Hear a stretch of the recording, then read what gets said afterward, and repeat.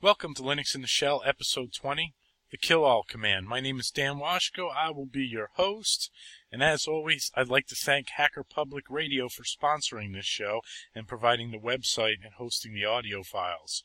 And Hacker Public Radio, it's a great community project, a show a day during the week, great stuff, great content, and always looking for contributors. So if you have an idea, head on over to Hacker Public Radio and share it. Let's talk about the killall command now. In the past two episodes, I focused on kill and pkill and pgrab. And killall is the third command I'll talk about in the similar vein of sending a signal to a process. And killall shares a lot of similarities between pkill and some differences too.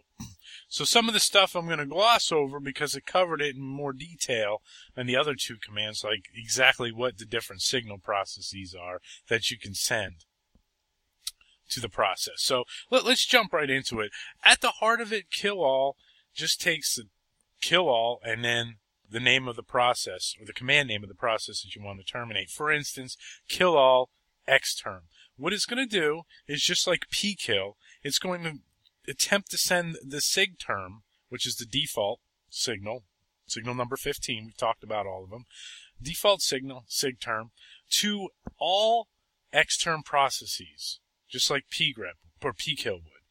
And if it's successful, it doesn't usually output anything. But if it fails, or it can't kill it, or there is no xterm process, it'll report that there aren't any processes or it couldn't kill the process. Now, like any other command, you have to have permission to kill the process that you're running.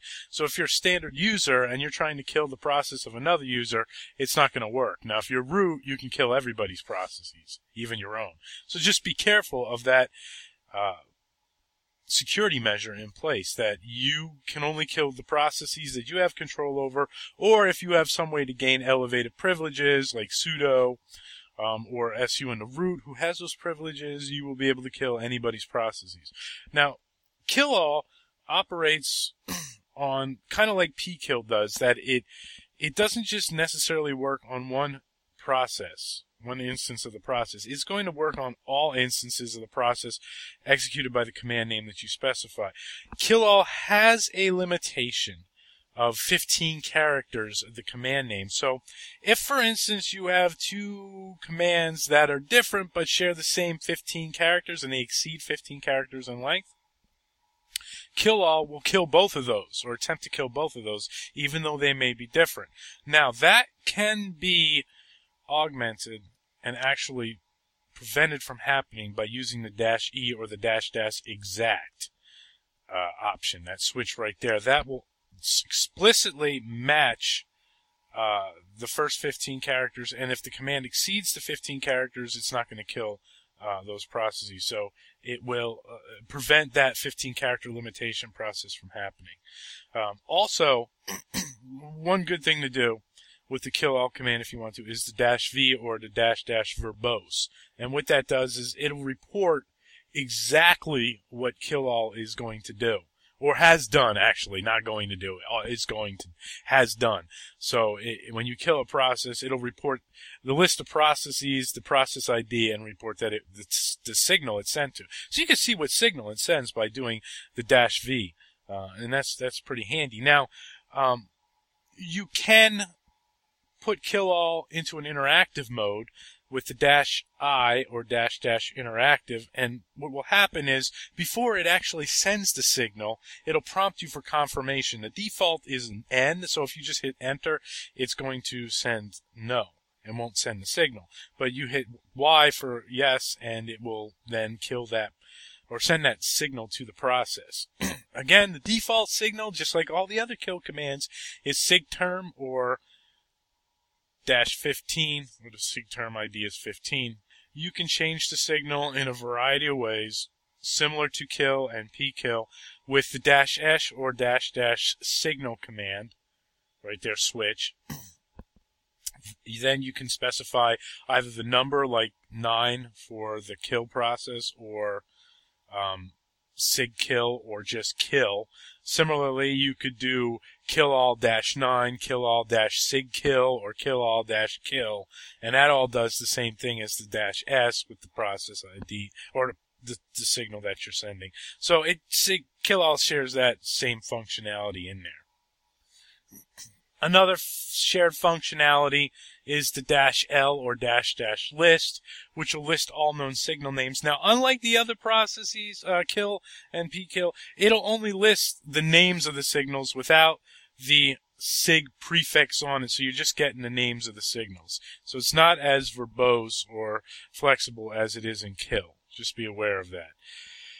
Killall has a quiet mode, -q or -- what that does is it suppresses the output of a non-successful iteration of the command. So if you did killall -q xterm and there was no xterm process running, or you didn't have permissions, it would suppress the output of the killall command.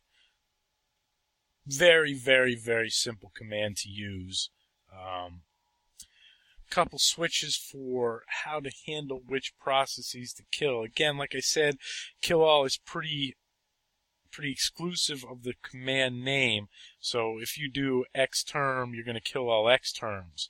Now, it has even more flexibility with being able to handle regular expressions with the -r or the --reg xp. So if you were to do killall -r space term, it's going to search in all the processes for any process that has term in the name.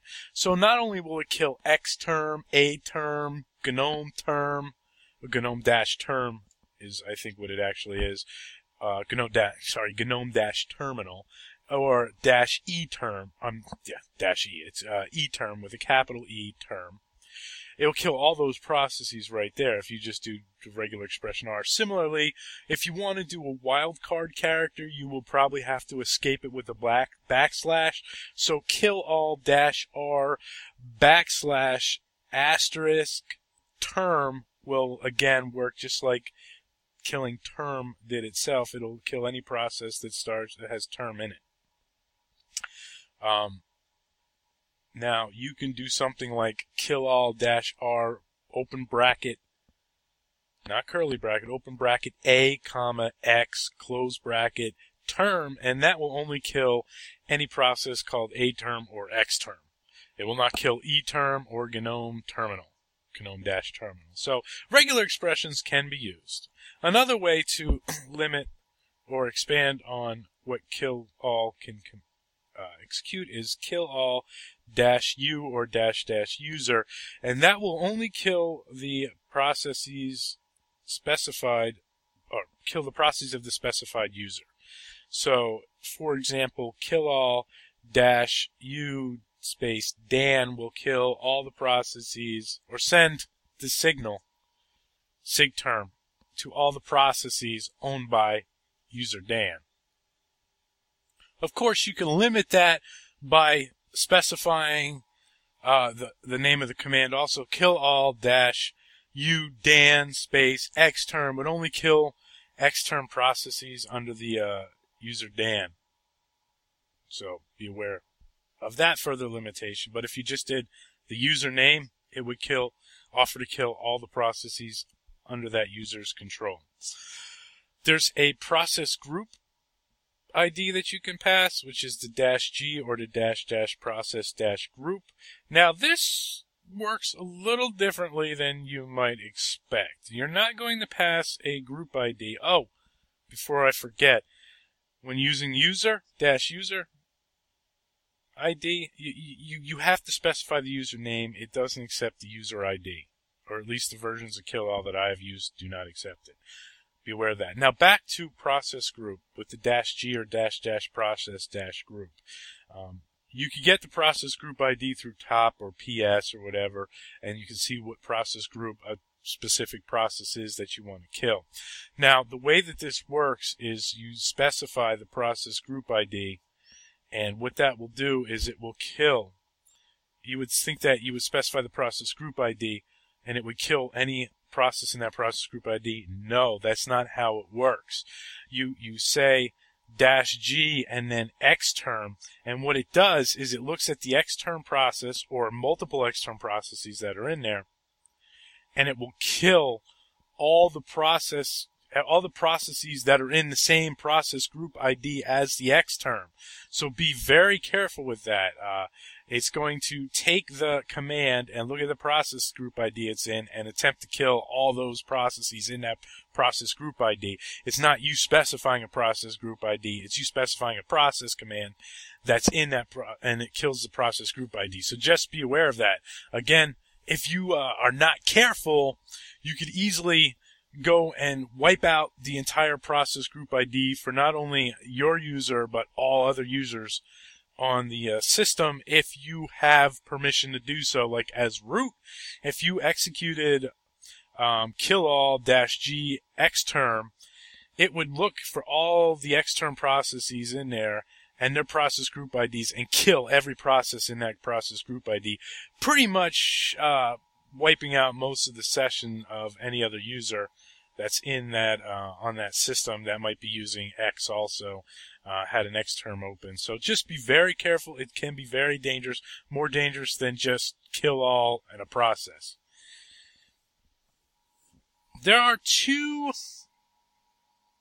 time-related options. One is -O or --older than, and -Y or --younger than.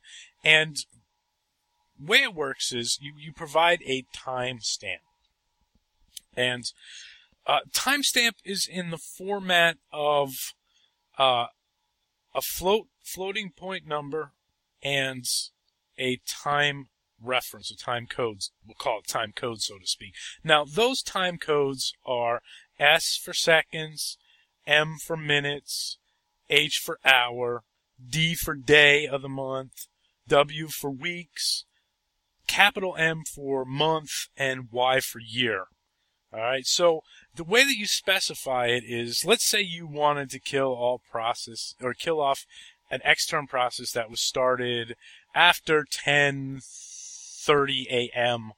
on December 31st, 2012. Well, you could specify, so you want it after, it was all those that are after, so it's got to be younger than the timestamp. So that would be -Y, and then the format would basically be 10M, 10H for hour, 30M from 30 minutes. You don't have to specify seconds, but you could say 00S for seconds, and then 12 capital M for the 12th month, 31D for the 31st day, and 2012Y for the year. So that's how you specify it, and then xterm. So it's number and then time label. Again, like 10M would be the 10th minute, 10H would be the 10th hour. Very simple. Little kind of kludgy when you think about it, but it's very simple. It's not that hard to remember. Killall-W or W-wait. What that will do is, instead of the way killall would actually work, is it would killall xterm would send the signal to all the xterm processes running and then exit. Whereas if you do the -W, killall is going to go into a waiting state, and it's going to send the signal and make sure it gets a response from those processes, which could cause killall to hang indefinitely if the process is not accepting signals or is in a zombie state that's ignoring the signal.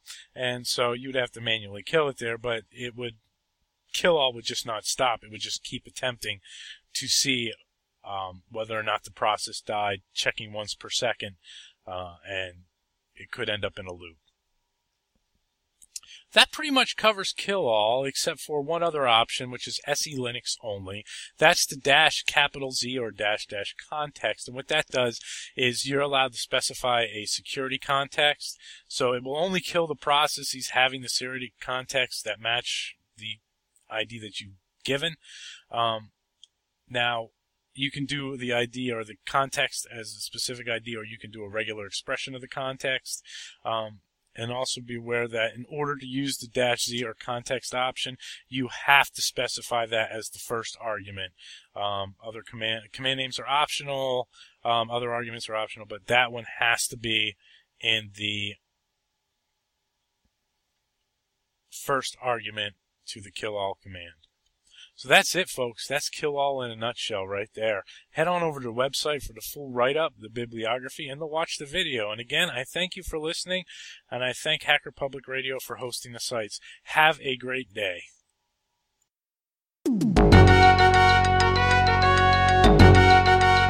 You have been listening to Hacker Public Radio at hackerpublicradio.org. We are a community podcast network that releases shows every weekday, Monday through Friday. Today's show, like all our shows, was contributed by a HPR listener like yourself. If you ever considered recording a podcast, then visit our website to find out how easy it really is. Hacker Public Radio was founded by the Digital Dog Pound and the Infonomicon Computer Club. HPR is funded by the Binary Revolution at binrev.com. All BinRev projects are proudly sponsored by Lunar Pages. From shared hosting to custom private clouds, go to lunarpages.com for all your hosting needs. Unless otherwise stated, today's show is released under a Creative Commons Attribution Share Alike 3.0 license.